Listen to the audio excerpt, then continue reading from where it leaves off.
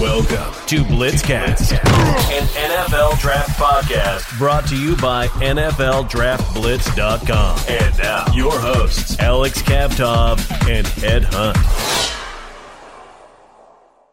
Welcome to another episode of BlitzCast. This is your host, Brendan Bolin, joined by my partner, Ed Hunt. How you doing today, Ed? Pretty good. How are you doing, Brendan? I'm doing fantastic, my man. It's a little chilly out today, but no complaints. It's a great day out here in Colorado. But, this week of football, yet again, it was a great one. There was no big matchups this week, but every game was a great one. There was a few upsets, and then there was some teams that really were able to prove themselves. And I think we're starting to, really see the identity of a lot of college football teams right now. And even though there was no big matchups, there was nothing. We were not ran short of great games. And one of the first games I want to get into is the Notre Dame versus Wisconsin. This is one we kind of covered last week. We previewed into, and I believe both of us picked Notre Dame right, and that was the outcome of it. But that game, it was a lot closer than the final score looked. It was 41-13. Notre Dame was able to pull it out, but it was a great game up until, that fourth quarter. What'd you see out of that Notre Dame-Wisconsin game, Ed? Well, I saw a Notre Dame team that was resilient. They brought in a freshman quarterback who was probably their number 3 on their depth chart at the beginning of the season, and he came in, Drew Pine, and he held it down. He did what he could, and I really respect the fact that Brian Kelly did what he had to get the win. I thought this whole team was. I thought they were running on all cylinders. They win in different ways. I mean, they're not winning on the offensive side of the ball like they did last year, but they're playing great defense. I think it was a closer game, but Wisconsin's quarterback situation. This is a guy who was pretty well recruited, and he's not doing so well.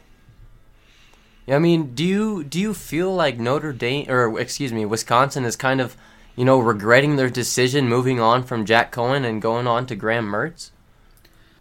It's hard to say. Neither has really done the job for them. The problem with Wisconsin is they can't really do either. They were hoping to be more of a passing team, but they're not running the ball very well either. And traditionally been a team that relies on the offensive line.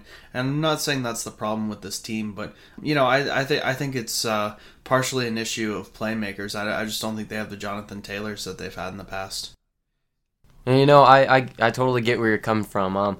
Graham Mertz, he had a really tough day. He threw 4 interceptions, but he wasn't getting much help out there. And Notre Dame has one of the most dominant defenses in college football right now, and we were able to see it against that team. And it was a tough game for Graham Mertz, but 100% can't be all of his fault. But I want to point out Drew Pine, like you said, probably like 3rd on that depth chart, able to come in, and they didn't ask him to throw the ball much, but when they did, he was able to produce. Threw the ball like 10 times, but I think he completed 7 passes. A couple of them were big, 3rd down conversions, so awesome to see guys like that.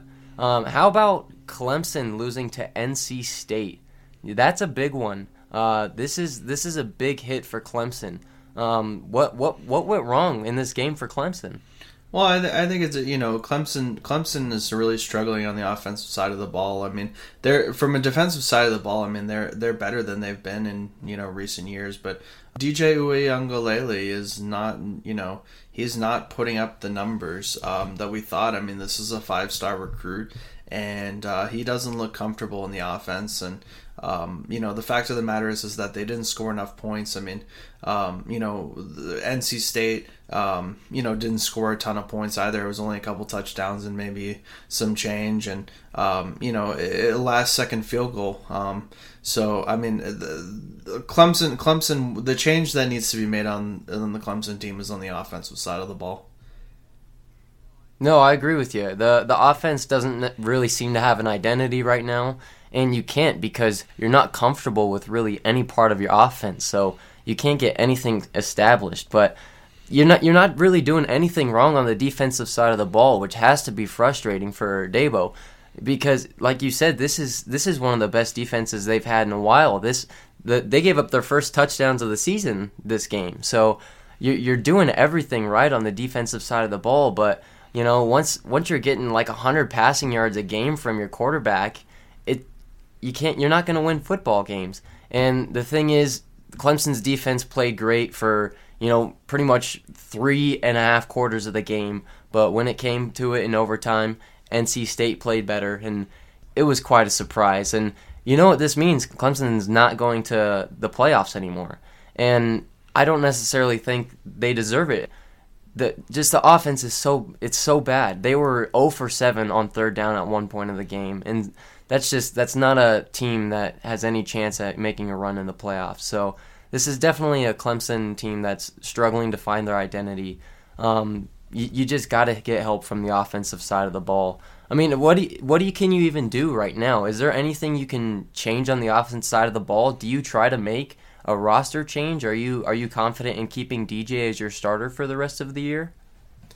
Yeah, I don't think it's necessarily a roster change that they need to do. I think it's more, getting it, from an X's and O's standpoint. No, I get that. You can't, and it is his first year now getting the full-time start. It's just trying to find what your young quarterback is comfortable with. But it was a tough loss for Clemson, and it looks like it's going to be a tough rest of the season unless they could get that offense up and rolling. But how about another great matchup? Arkansas really proving themselves against a win with a win over Texas A&M. Arkansas moves to 4-0 now. What does this win mean for Arkansas, and how were they able to pull it off against Texas A&M? Well, I think one thing that happened with the Arkansas team is a lot of these seniors, they were given the extra year of eligibility with the coronavirus, and they all kind of came back and said, we want to come back and win. And, this isn't like a team that's loaded with draft prospects or top-end talent or, I think there's just always a few teams every year that kind of flash, that play together for a few years. And I'd have to say Arkansas, I think, is a one-year wonder. But this is a great story. I mean, to beat Texas A&M, to be as resilient as they have been, their schedule is going to get a lot tougher, and so I think the swan song is kind of going to die down. But it's been a nice ride for Arkansas, and for them to get the win against Texas A&M, this is a tough opponent. They showed in that game that they really wanted to win. You could see in the game they were diving for balls, they were blitzing. You could see the energy. You could see. Well, they weren't blitzing, but they were diving for balls. You could see the high effort in their game. You could see the energy on the sideline that this team really wanted to win this game. And frankly, what happened in that game was that Arkansas wanted to win this game more than Texas A&M. No, that's a great point. I think Arkansas really saw this as a big statement game, and they were able to live up to that statement. KJ Jefferson, who was having a real solid day for Arkansas, ended up going out at one point, and it was late in the game, but you're able to overcome that adversity and still pull it out against one of the tougher opponents you're going to be playing this year. And on the defensive side of the ball, Arkansas looked super vicious. The defensive line was having themselves a heyday. They were getting pressure while only rushing 3 and 4, and Texas A&M simply just couldn't get anything started offensively because of that. Dinks and dunks were the only things they had going for themselves. You threw the ball, I want to say 35, 36 times that game, and you had 150 yards passing. So that's really tough. You expect to have more than 150 yards and one pick when you're throwing the ball 36 times. I think that goes to prove how dominant Arkansas's defense can be this year. Is there any chance Arkansas is legit if that defense can stay healthy the rest of the year? Do you see them being a sleeper team making it into the playoffs? I wouldn't say they're college football playoff worthy, but I think they could go to a good bowl. I think if they really show the type of effort that they did against Texas A&M, I could see this being like a New Year's Six team, playing one of those big bowls, especially if they get a few wins in the SEC that they shouldn't get. I would love to see that, but that's kind of the ceiling for them. But there's no chance of them getting into the playoffs. Going into next week, we got some big matchups coming up. SEC rivalry game between Ole Miss and Alabama. I see this one ending with the Alabama win. What do you see coming out of this one, Ed? Yeah, I see this being an Alabama win, but you know, Ole Miss. I mean, Ole Miss is always planning for this game, so I wouldn't be surprised to see a few plays go Ole Miss's way. Yeah, no, definitely. This is two of the best offenses in college football, and Ole Miss has put up some of the best numbers you'll see in college right now. And like you said, this is a big game. Ole Miss they've been ready for this. This is a big rivalry. Matt Corral's on fire. And, if Alabama can contain him, I think they get the win. Ole Miss is putting up some of the biggest numbers in football right now. Bama has put up a lot of points too. I think this is going to be a huge shootout. Definitely taking the over on this one. There's going to be a lot of points scored. What do you think Ole Miss has to do in this game in order to, find a way to beat Alabama? They're not going to stop Alabama's offense, but they're gotta, kind of water it down a little bit, which is very hard to do. And then they need to sort of play the offensive game they've played all year. So they need to figure out, I don't know if it's maybe like they need to drop back into zone.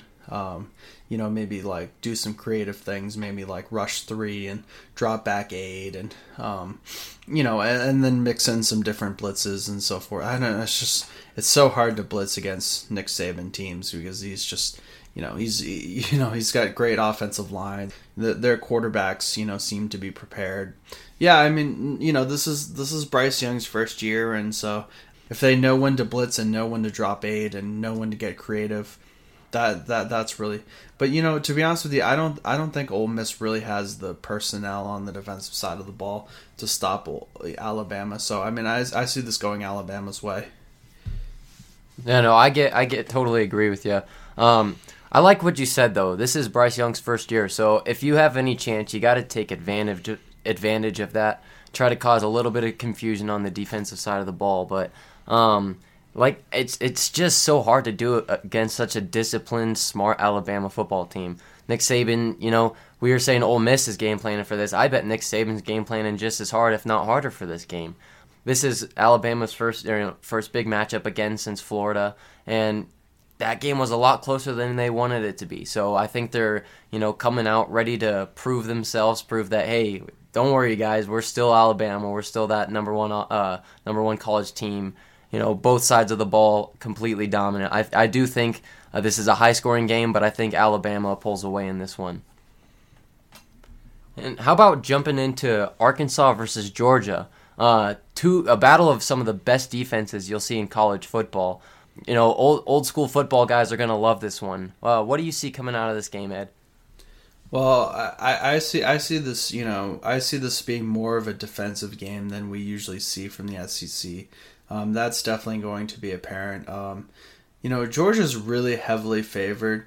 So I mean, if we're betting the spread, this is not advice, but I would probably take, if I were a betting man, I'd probably take Arkansas in this game. Just with the spread. I mean, it's like a couple touchdowns. I do see Georgia coming out as the winner in this game.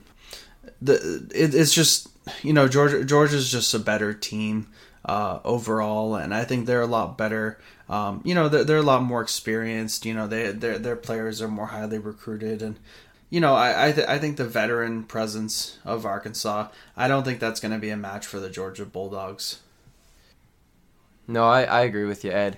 And like you said, this is a battle of defense, a lot more defense than we're used to seeing for the SEC, but Georgia's going to win this one out. And I think Arkansas, they've got a big challenge coming ahead because, KJ Jefferson played a great game while he wasn't injured last week.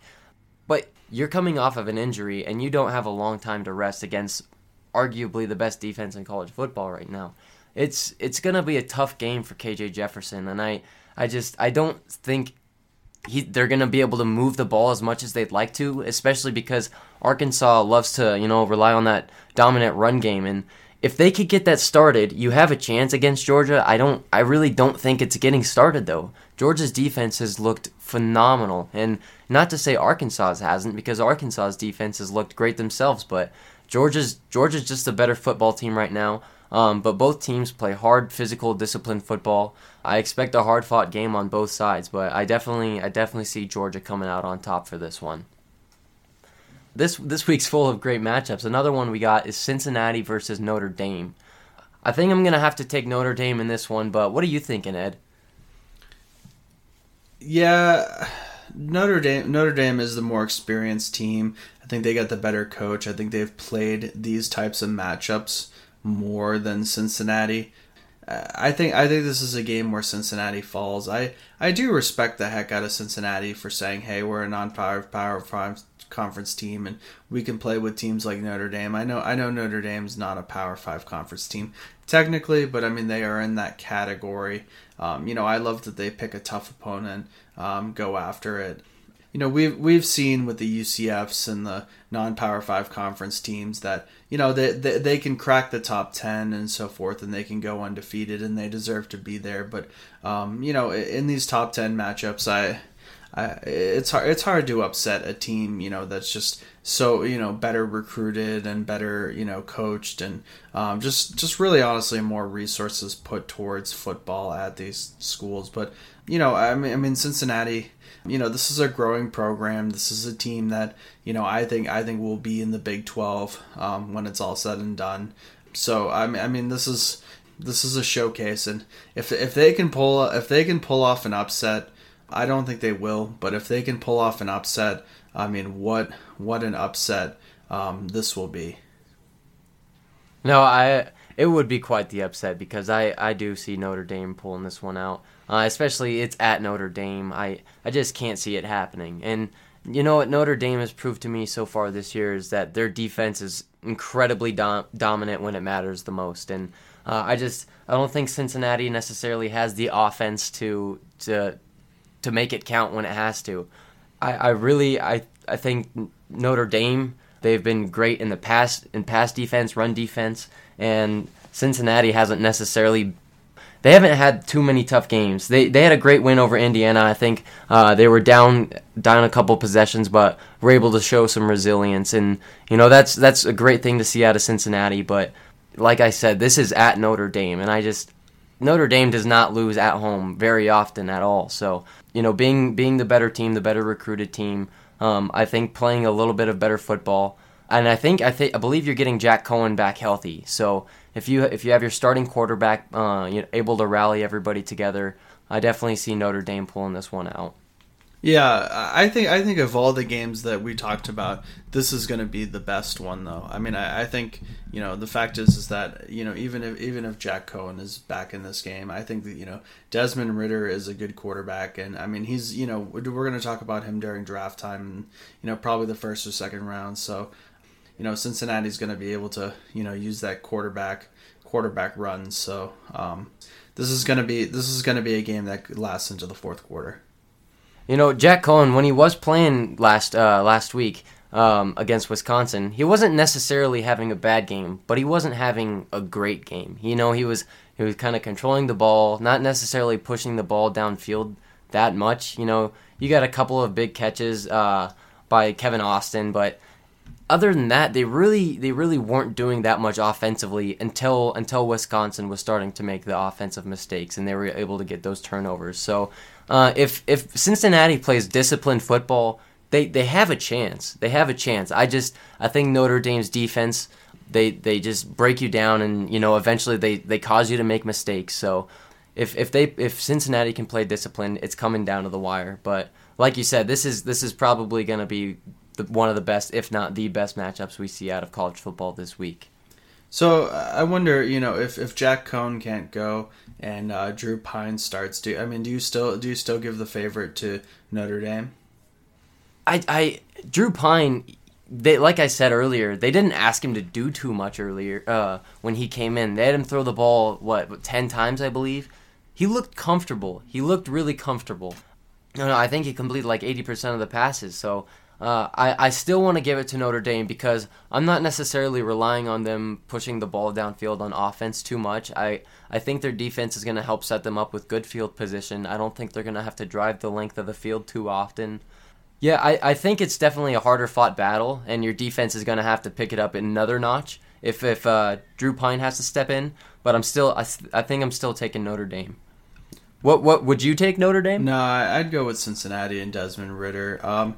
I just the thing is Drew Pine. I mean, one thing when he came into the game is you could just feel a little bit of like nervousness in his demeanor, in his body language, and you ask him to start a game, and I mean, they can game plan for him. They can learn. Cincinnati can learn how to blitz him and so forth, and throw things at him he hasn't seen before. So I think if he can, and they're gonna plan for both. If you're Cincinnati, so yeah, I'd take Cincinnati if Drew Pine is the starter. Hopping over to NFL, we had some insanely great matchups last week, and some great ones coming up this week. The biggest matchup of maybe all of the NFL so far was the Los Angeles Rams versus the Tampa Bay Buccaneers, and a lot of people thought that the Rams were going to pull this one out, but I know a lot of people were thinking that Tom Brady was still at the top, and that the Tampa Bay Buccaneers were going to pull this one out, but it's not what happened. Matt Stafford was able to catch heat, and what went wrong with Tampa Bay this game, Ed? Why were the Rams able to pull this out? Well, I mean, I think a team like the Rams, I think pretty much just I think they wanted it more. I mean, you could tell that the Bucs were playing about as good as they could play, but the fact of the matter is that the Rams won it at the end, and this is an indictment of the Bucs, but I just think that McVay. I mean, you could see the emotion of him on the sideline. You could see how he got off to a start in the first half, and how he was so excited about that. I just think that McVay is coaching for his life. Not that he's anywhere near the hot seat, but with the new stadium and the new how loud that stadium can get, and the sound system, and the energy that he brings, McVay, it really meant more to the Rams. This was a huge statement game for the Rams, and I think you could make a strong case that the Rams, with that win, solidified themselves as the best team in football right now, possibly. Both sides of the ball are looking incredibly dominant, and awesome for Matt Stafford. Finally gets his chance to prove what he's really worth, put his skill set to the test, and he's been given a great team around him, and guys are really stepping up with him. Cooper Kupp is playing some of the best football of his life right now, and like you said, the Rams just wanted this game more. Offensively, both teams were slow. They couldn't. I think both teams couldn't get a first down for the first 3-4 drives. But once the Rams were able to get that first big offensive drive, they scored, and they didn't stop scoring. I think they scored on six straight drives, 4 touchdowns, 2 field goals, and I think that just proves that the Rams, when they want to put up points and they have figured you out, they're going to do it, and they're not going to slow down. I really think that it kind of showed that the Bucs have some weaknesses on their team. That secondary is in a huge amounts of trouble, and you could see it. They just signed Richard Sherman today. I'm not too sure if you were able to catch that, but Richard Sherman is now a Tampa Bay Buccaneer, and you're really starting to see the effects of losing Sean Murphy-Bunting, who really came into his own last year. So it shows there's a lot of holes on Tampa Bay right now that weren't necessarily there last year, and your offense might be the most one-dimensional offense in football right now. Your running game was horrendous. I think Tom Brady was actually the leading rusher on Tampa Bay. They thought that making the switch to Leonard Fournette for being the starter would maybe change something. Obviously it didn't, because they didn't run for over like 12 yards, I don't believe. So I think that this is a great win for the Rams, but this is kind of a concerning loss for the Buccaneers. Tom Brady, he played a great game, threw for 400 yards, but if you threw for 400 yards and you're not winning football games, that's concerning. Do you think that the Tampa Bay Buccaneers fans should be concerned about this loss, Ed? Well, I think they should be concerned about their secondary. I mean, what do you mean concerned? Concerned they're not going to make the playoffs? I think they're going to make the playoffs. I think they're going to be there. Brady will always be able to figure it out. Richard Sherman is a step towards fixing that secondary. I would be concerned about the fact that, if you want to throw the ball downfield against the Bucs, you can do that, and I think that is a liability. And to be honest with you, Tom Brady can't, he can fix that problem with points, but he can't be there, to play cornerback for you. I mean,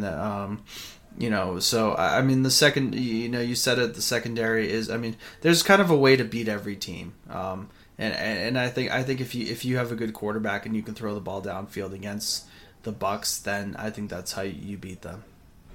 I wouldn't be concerned about them missing the playoffs. There's too much talent on that team, too many veterans, too many smart football players on that team to not make the playoffs. But if this secondary doesn't figure it out I know it's a long time out, but if they don't figure these issues out come playoff time, and then this secondary looks the same, there's no chance they're making it for a run. Teams will catch on to that. They have more time to game plan in the playoffs, and they'll attack your weakness like no other. So hopefully bringing Richard Sherman in.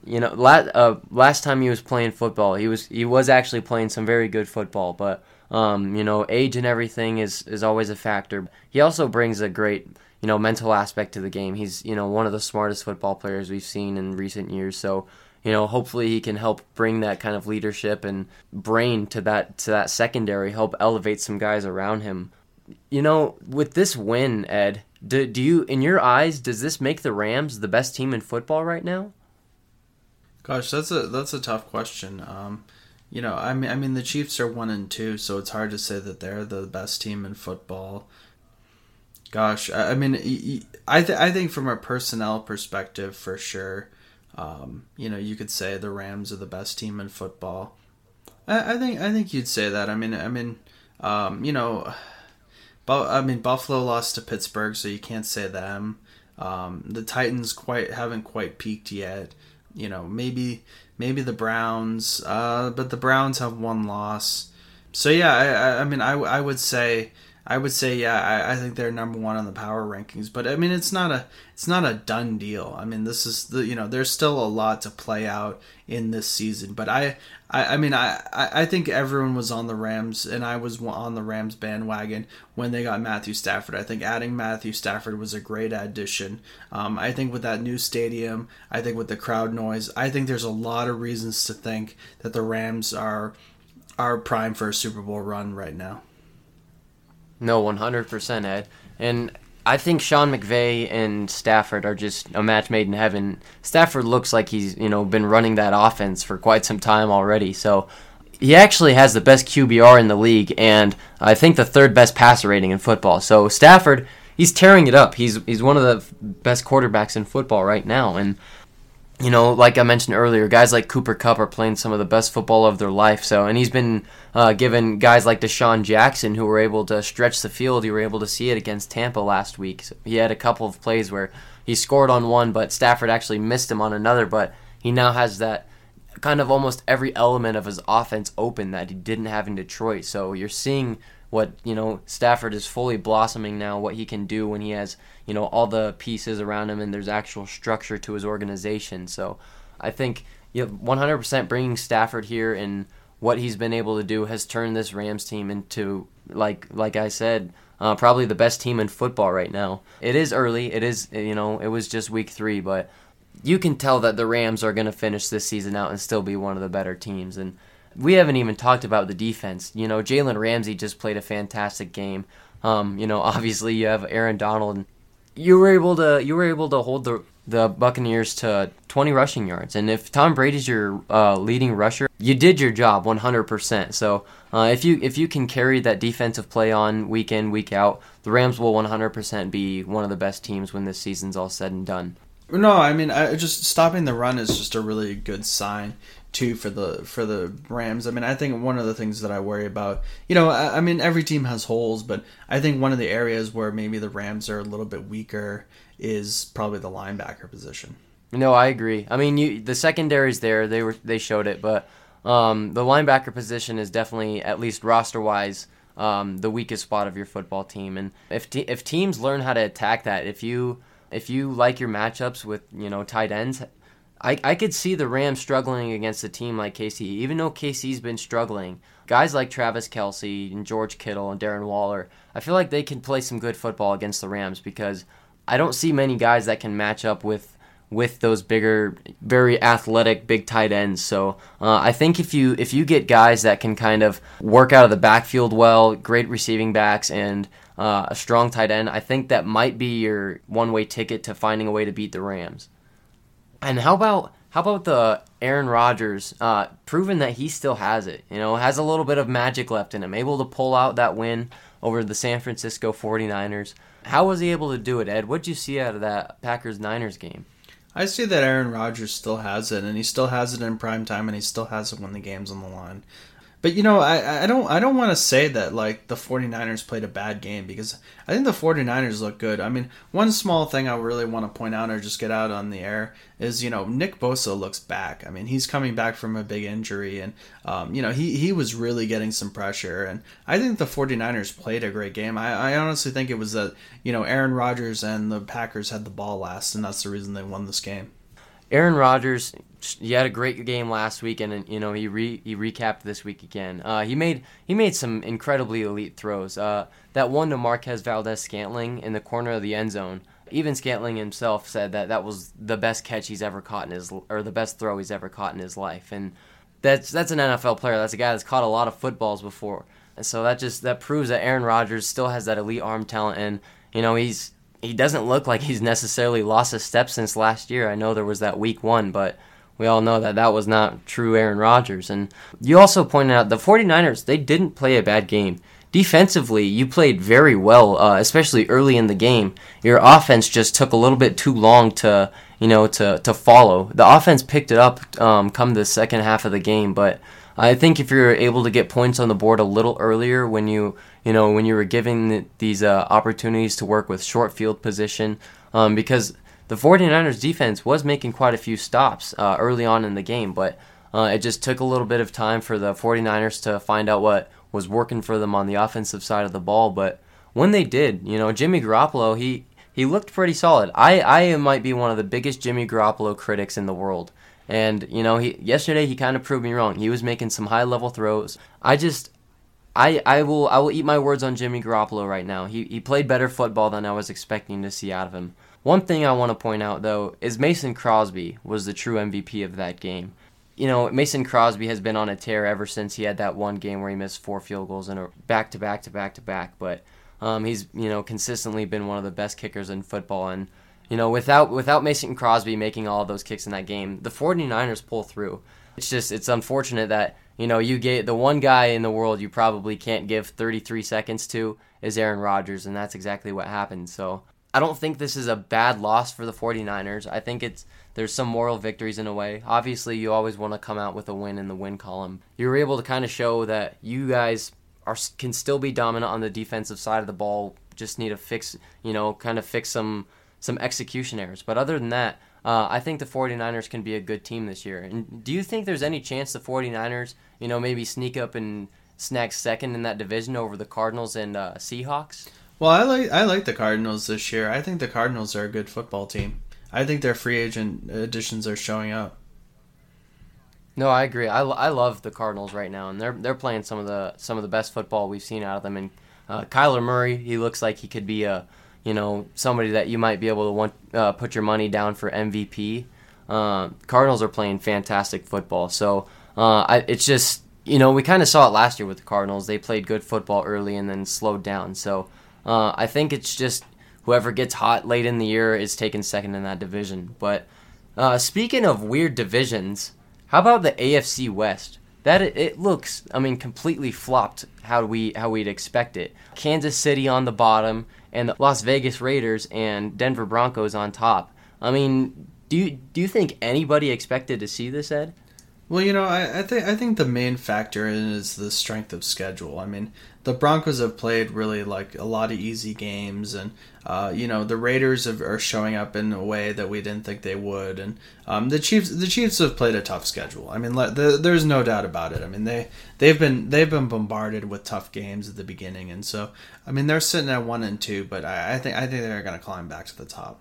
I agree. They've definitely played the hardest games. I mean, Denver, all of their matchups are against winless teams so far, but I don't want to take away anything from Denver because those are the games they were given and they were able to produce. So Teddy Bridgewater's playing great football, but Kansas City, they had to play the Browns, they had to play the Ravens, they had to play the Chargers, all teams that are playoff teams.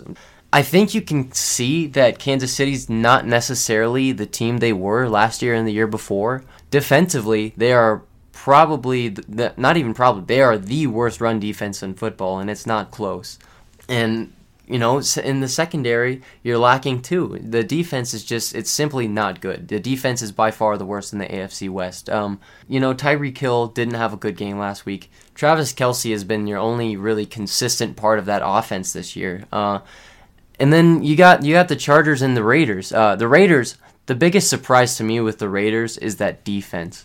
A lot of questions, were concerning this defense this year because just a lot of young players, guys that necessarily haven't had too much, starting time in the NFL, and they're really showing out. Max Crosby, has been phenomenal. He's, top of the leaderboard in pressures, and guys are just showing up. It's a completely different Raiders defense than we saw last year, and Derek Carr's playing some phenomenal football, and I haven't even mentioned the Chargers, who are looking pretty solid on both sides of the ball. You had Asante Samuel, your defensive rookie draft pick, who just got you a pick last game, and Justin Herbert, who's looking like an early MVP favorite himself. So it's right now, other than the NFC West, this is probably the most competitive division in football. How do you see this division looking in maybe 5-6 weeks? Is it going to look completely different? I honestly think so. I mean, when Kansas City starts playing easier teams, Kansas City, to be honest with you, they have Chris Jones in the middle, but they've always kind of been a bend don't break kind of defense, and if they can get back to that kind of style, I think they'll be fine going forward. I get where you're coming from, but a lot of offenses are getting better now, and especially in this AFC West. Denver was able to get their quarterback. Derek Carr's looking great. So, you could do so much bend don't break, but I think they need to do something different on the defensive side of the ball. I 100% think they're a playoff team. Patrick Mahomes he's gonna figure it out. The dude's gonna throw north of 45 touchdowns this year probably, but I think you have to do something different on the defensive side of the ball. I think your offense, when it comes down to it, and when it's the biggest times of the year, your offense will be able to produce. But at some point, I think you're going to need your defense to be right there with you. And I know that's not necessarily their identity, but you're an NFL football team, and it's just hard to be a team that wants to be the Super Bowl favorite if you have close to the 32nd ranked defense in football, especially like I said, with all of these offensives getting better. And there's a lot of teams that last year they were averaging 20 points a game that can now put up 30 points a game if they want to. Teams are just getting better right now, so I want to see Kansas City. I don't know if you're maybe need to make a trade before the trade deadline, or if it's something you need to do with the X's and O's, just something different schematically. I would like to see Kansas City do something different, but I think it's between them or the Raiders to win this division, and it hurts me to say that it's not Denver. I just think Denver has such an incredibly hard schedule ahead of them right now, and it's so hard to stay that hot for so long, especially against such tough teams. I think Denver is third place by maybe a game or two, and I wouldn't be surprised to see them pull out second place. But I think this is going to be a race between Kansas City and the Las Vegas Raiders. I mean, who's your favorite? Are you still taking the Chiefs to win this division, Ed? Yeah, I still go with Kansas City and Patrick Mahomes. I think they figure it out as the season goes on. We're only in week 4. I totally agree with you. Like I said though, I would definitely like to see some changes made to that defensive side of the ball. But let's take a look at some of the matchups we have next week, and maybe the biggest storyline we're gonna get out of this NFL season.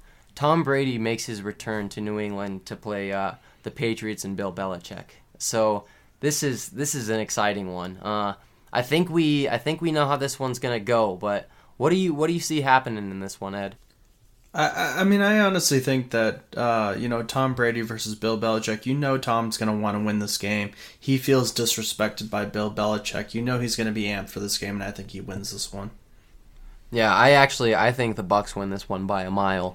And I don't want to discredit Bill Belichick because he's working with what he's got. But Mac Jones, he's shown that he can be efficient passing the ball, but he hasn't shown that he can necessarily be a big play guy and get you put as many points on the board as a team like Tampa Bay can. The best offensive game they've had is against the Jets, and that's not saying much. So until they show me that they can, hit on those 50-yard big plays, which is just not their identity, I don't see them beating a team of this tier, especially with Tom Brady coming off of a loss.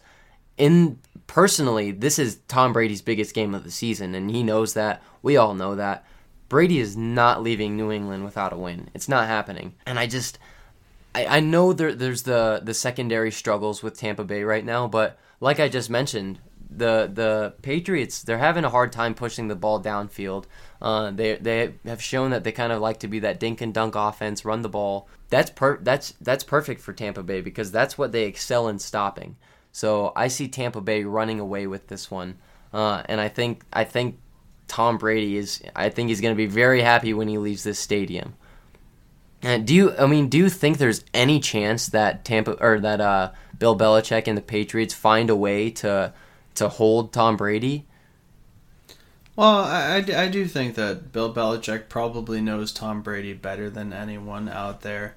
He's a master chess player. I think this will be a closer game than you're projecting. That's fair. I mean, it is Bill Belichick. He's definitely going to have something up his sleeve. He knows his strengths, he knows his weaknesses, and he knows that Brady knows them as well. So I wouldn't be surprised to see a totally different offensive game plan or defensive game plan out of Bill Belichick. But it's hard for me to say that they don't kind of win this game by a couple of possessions, simply because of matchup wise, I like Tampa Bay a lot better, and just coming off of that loss and the storyline that it creates for Brady, I think this is going to be one of the best games we've seen out of them all year. I see them pulling away from it. But what a win it would be for Bill Belichick. If he's able to pull this one out, I think it might help him in the argument were the Super Bowls all Brady or were they all Belichick, Obviously they were both, but I think this will really, really help kind of cement Belichick as being, great coach. He already has, but getting this win over Brady would be a very, very big statement for his legacy, I think. And, not too many other big power ranking matchups this week, but one matchup that I really wanted to keep my eye on was the Ravens versus Broncos. I think this is one that I can see going differently than a lot of other people are expecting. I like the matchup Denver has against Baltimore. What do you see in this game, Ed? Well, I think Baltimore comes into town, and I think they're sporting Lamar Jackson, and it'll probably be kind of like one of those afternoon games where it would be hot. I think they're going to be running the ball a lot. I do see the Ravens winning this game. Yeah, I see the Ravens, inching this game out, but I'm going to go off on a limb. I'm going to take Denver in this one. I'm going on a limb. I know Denver has not played any true talent yet, but I really like how Denver matches up against the Ravens. They have a fast defense. They have safeties that can come down and be great run support in Justin Simmons, and he's also a guy that can cover sideline to sideline. And the Ravens, the receivers are not necessarily top tier. They struggled with drop touchdown passes last week, and Denver's corners and Denver's secondaries, it doesn't necessarily get better than that. You can make a very strong argument that this is the best defense in football, at least roster wise, and you have linebackers that can cover half of the field and contain Lamar. Alexander Johnson is one of the more underrated and underappreciated linebackers in the league, and I think he could have a big game this week. Von Miller, obviously, I think is going to have a big game because that Ravens offensive line it's been struggling this year, and Lamar has had to rely on his legs quite a bit, but I get Von Miller's, getting a little older, but he's, before last week, I think he was leading the league in sacks. So he's shown that he hasn't missed a step from that injury or with age. I see Denver's defense coming up big this game, and as long as you can be that consistent offense that you've been this year, you don't necessarily need to score a lot of points. Obviously, the Lions were able to hold the Ravens to, I think it was 19 points or something last week. So if you're not able to necessarily show your offensive identity against the Lions, I think you're going to struggle doing it in Denver against a Denver team that is 3-0 and feeling very confident about themselves right now. I think Teddy Bridgewater is going to have a good game. My only concern is I know Denver had a couple of linemen go out last game. I haven't heard if they're coming back healthy, but I know one's going to be out for next week. So that's something to look out for. But I don't necessarily like all the injuries that Baltimore's having to deal with. And Denver, they did just lose KJ Hamler, so you kind of lose another part of your vertical aspect of the offense. You're out KJ Hamler, you're out Jerry Jeudy, but Tim Patrick has been playing phenomenal football. Cortland Sutton has been playing phenomenal football. And the run game is present. So you have an incredibly balanced offense. And I think this is going to be, other than the Chiefs, the biggest struggle for the Baltimore Ravens this season, at least up to this point. I think you're bringing great analysis to the table. The thing is that, I mean, a team like Baltimore, I mean, they've shown that they can beat a team like Kansas City, right? And I think they're the type of team that, is probably better coached than a team like Denver. I think they're a team that has a lot. I think Denver may be a little bit more complacent now that they've basically been 3-0. Denver quite hasn't played anyone of Baltimore's caliber yet. I think Baltimore wins this game still. No, I get where you're coming from, Ed. I like what I see from Denver now, and I feel like going out on a limb this week. So I'm taking Denver. I'm feeling good about it, but would not be surprised to see Baltimore take this one. But I wanted to thank everybody for listening to another episode of BlitzCast, and yeah, we're going to be hopping into an interview with Ed Hunt and Angelo, so he's going to take over from here, and I appreciate you all listening. Before we conclude, I'd like to welcome Angelo Carriero to the show. He's been on a few times. He is from ESPN Radio Lexington, and he's going to be talking Kentucky Wildcats. How are you doing, Lex? I'm doing great, man. The Cats are 4-0 with the big game against Florida this week. Team's been a little up and down, but if they come out with a win against the Gators, everything's going to be looking much more sunny here in Lexington. I hear that. Were the wins over South Carolina and Missouri signs of what's to come for Kentucky in the SEC? Well, that's a good question because, like they say, any win in the SEC is a good win, no matter the team and whatnot. But there is reason for reservation because Missouri, obviously, they lost to Boston College.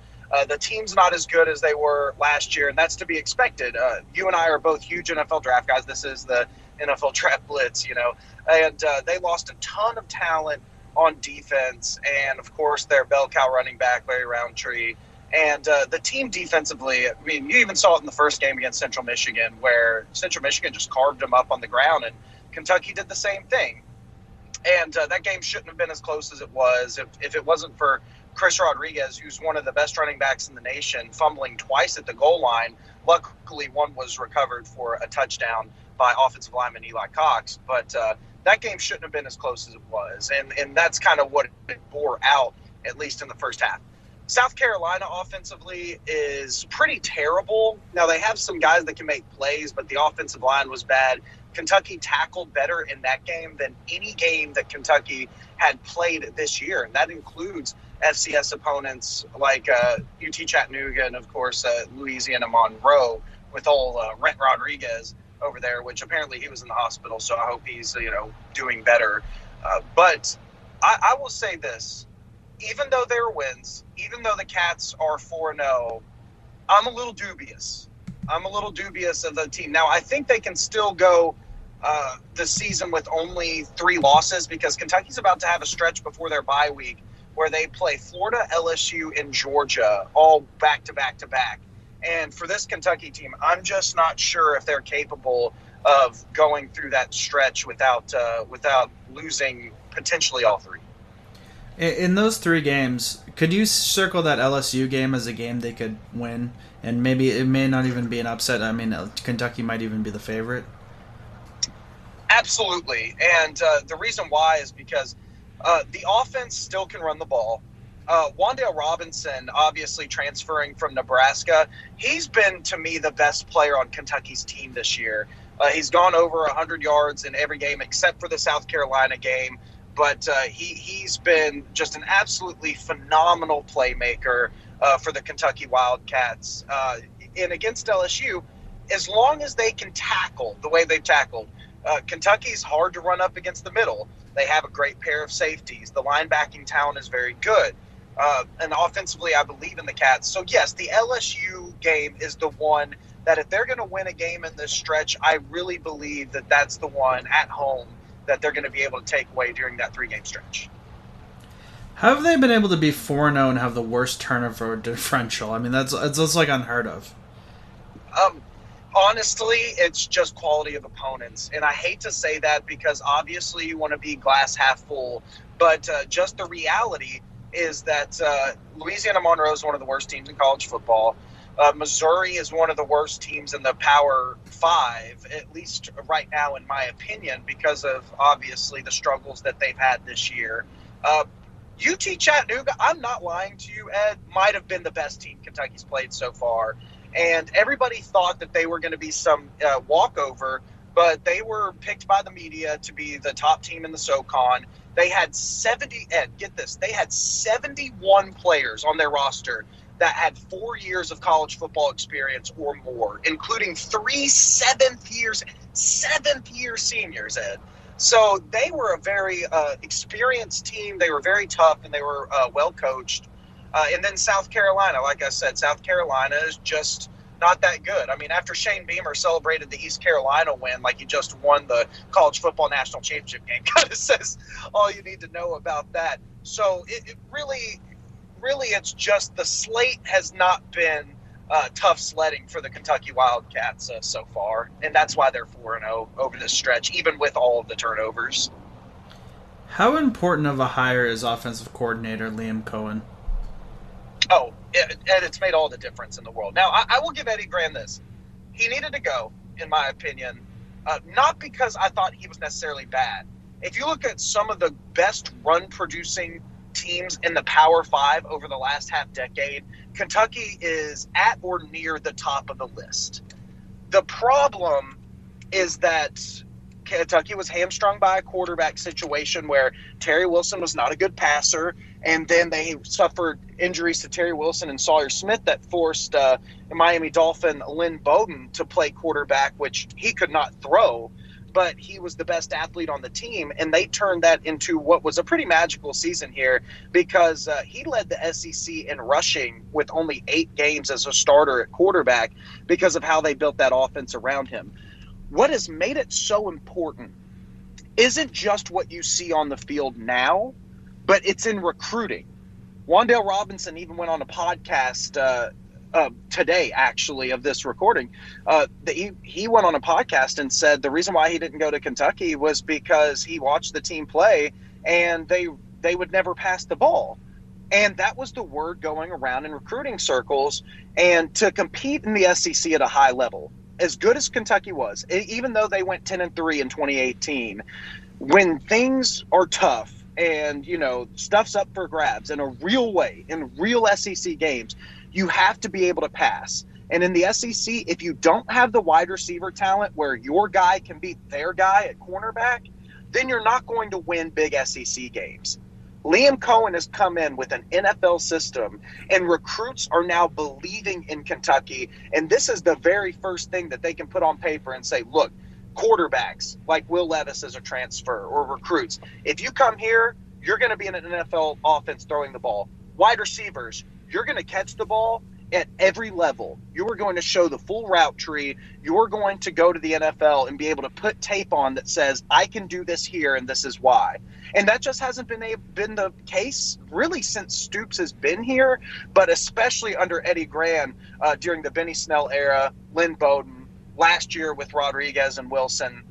Now they can go to the table with recruits and improve in that area. So as good as it's helped the football team in play through 4 games, it's going to make an even bigger difference in the recruiting trail and improving Kentucky's ceiling in the SEC. What happened to Will Levis at Penn State? He was just, I just think he was misused. And honestly, there are some things that have bore out where Will Levis, he's a bit of a gunslinger. He can be erratic with his accuracy at times. But at Penn State, they had him and they were like, look, we're going to use you as a running quarterback and that's going to be your specialty. And that's why Will Levis left. He wanted to show, he said, I have a rocket arm. I'm a big guy. I have the NFL prototype body and arm strength, and he wanted to go somewhere where he could show it off to maybe one day become an NFL quarterback. So where Penn State used him as a running quarterback, and that's what he was labeled coming into Kentucky, there was always the knowledge that that kid could throw, 70 yards. So now that he's at Kentucky, he's able to pass the ball much more than he runs. He's not even really used as a running threat that much so far. Actually, in any game, it was really against Missouri where he got to show off his running chops a little more. But he is in a pro-style system where he does throw the ball deep, and he has these receivers like Josh Ali and Wan'Dale Robinson that are good and can separate from corners, that he gets to show that, hey, if I improve my accuracy and I show you I'm good enough, that I'm going to get a sniff at the NFL. And it just doesn't seem like Penn State was going to give him that opportunity. Who do you think of the senior class will make the Senior Bowl this year? Oh, that's a good question. For the Senior Bowl class, obviously Darian Kennard is one of the top offensive linemen in the entire country, regardless of position on the offensive line. He was a preseason All-American, according to some teams. He was first-team All-SEC. He is a guy that could have left for the NFL last year, but again, with the way that Kentucky ran the ball so much, it was smart for him to come back and get pass rush, pass blocking reps onto his tape to help improve his draft status. And he even said that when he came back, I don't want to be a draft pick. I want to be a top half of the first round draft pick. And that's what he came back to prove. But as a senior, that guy is the real deal. He is going to be an NFL starter someday. That's a guy really to target when you're looking at the Senior Bowl on that level. Depending on Josh Ali's numbers at the end of the year, I actually think that he is an NFL level athlete. Now, he fumbled twice on the same play, actually. Not on the same play, but they ran the same play twice, and he fumbled on end arounds both times. But he's a guy that can separate. He's got a lot of speed. So that's someone that you could look to in the facet of a potential Senior Bowl player. Other guys, DeAndre Square is a guy that I think at linebacker that can get a sniff at the Senior Bowl.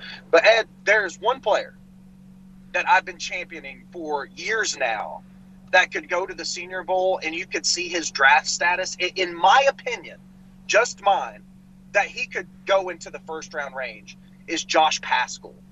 Josh Paschal came from Maryland as a really fantastic athlete. He had the size, the strength, and the bend to really be a good edge prospect.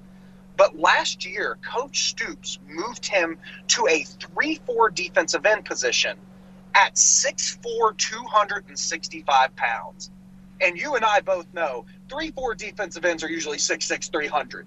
At least prototypically, that's the type of size. And I was like, oh boy. I was like, there was part of me that said this guy is going to absolutely get eaten alive. But part of me thought, man, Coach Stoops has coached some really good defensive players, NFL-level defensive players. He developed Josh Allen into a top 10 pick. I was like, maybe he knows something I don't. And Josh Paschal at 265, 270 is able to go up against 300-pound, like guys 50 pounds above his class in the SEC, where they do not grow offensive linemen small or weak, and he can set the edge. he can completely bull rush his offensive tackle in the backfield. And even in a 5 technique, that head-to-head position with an offensive tackle, I swear to you, Ed, check the tape, he can actually run the arc around offensive tackles in the SEC from the 5 tech. He is an absolutely supremely athletic, talented, and hardworking kid. And he's even overcome adversity with some melanoma that he had. And there was a thought that, that it was life-threatening, and he's come back. And this guy is the real deal all the way around. And any NFL team I think all NFL teams are going to be chomping at the bit to get this kid on their roster. So Josh Paschal is the guy that everybody should get on their radar if he's not already. Talk to me about right tackle Darian Kinnard as an NFL prospect. Well, Darian Kinnard, the one thing that impresses me so much is that he is just a full-grown man. Like, this kid is 6'5", 310 plus. He is built so well. He is built very strongly. He is never going to be a detriment in the run game. And so far, with an NFL-level passing offense and system, everything's checked out. He's been able to hold up his side of the line, and obviously going up against Kingsley of South Carolina, who's thought to be a top 50 draft prospect as a pass rusher. He only had a slip up here or there. But what I think he brings to an NFL team is an instant plug-in starter at right tackle, especially if you're a team that runs the ball. I think he's very committed to what he does. I just believe that Darian Kinnard, he's a guy with very few holes. I don't think you're ever going to get like a Trent Williams or Tyron Smith level of left tackle potential athlete out of him. But I think that there's enough potential there to where you can put him at the line, you can put him as a starter, and that he is going to develop into a very consistent, very good offensive right tackle in the NFL. What kind of prospect is Yusuf Corker, the free safety? Yusuf Corker. He's a guy that I've really liked for a while. Even as early as his freshman year and specifically, too, his sophomore year, Yusuf Corker was a guy that caught my eye.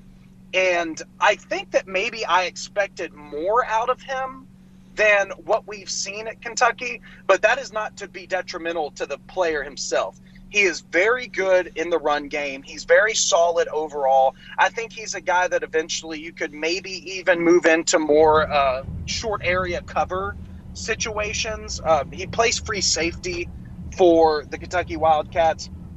I think that he will not be a high-level draft pick. Like, I don't think he's going to be a first, second rounder, maybe even third rounder.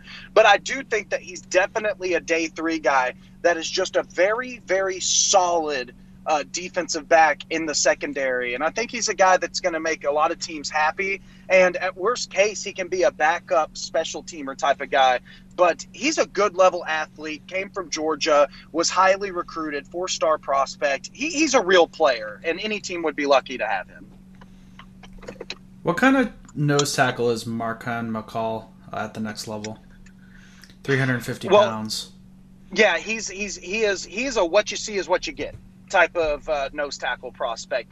He's really athletic for a man his size, but it just doesn't really bear through as much in the pass rush game as you'd like. He has more of that ability, I guess, than Quentin Bohanna, who ended up getting drafted and stuck onto the Dallas Cowboys roster. But he's very much a eat blockers, old-style nose tackle, like the days of Chris Jenkins and Vince Wilfork. He's that type of nose tackle. He was a 4-star prospect. He came in as potentially an offensive guard and was a highly recruited offensive lineman. Kentucky moved him to the defensive side of the ball, played him at nose tackle. He is a what you see is what you get. If you want a nose tackle that can come in and eat blocks in the middle of your defense, Marquand McCall is the guy for you. Can you compare NFL prospect Chris Rodriguez to Benny Snell? You can in some ways. I actually think Chris Rodriguez is a little more athletic. I think he brings you a little more juice on long runs than Benny Snell did. I think the difference is that Benny Snell was just such a workhorse He was a guy that he's never going to pop. He's never going to give you special wiggle, but he's a guy that can take on. If you needed a guy, if we're talking about this as 1980, and you needed a guy to take 25 carries game in and game out, that guy could do it. Chris Rodriguez is a little more wiggly. He's got a little more burst. He's violent, just like Benny Snell was. I actually think Chris Rodriguez's ceiling is a little higher than Benny Snell's at the NFL level, but they are comparable in the terms that they're both violent runners, they're both aggressive, and they both can take on workloads, because Chris Rodriguez has proved that he can take on a large workload here at the University of Kentucky. Angelo, thanks for being on the show. Hey, every time that you have me on, it's always a blast. Thank you, Ed.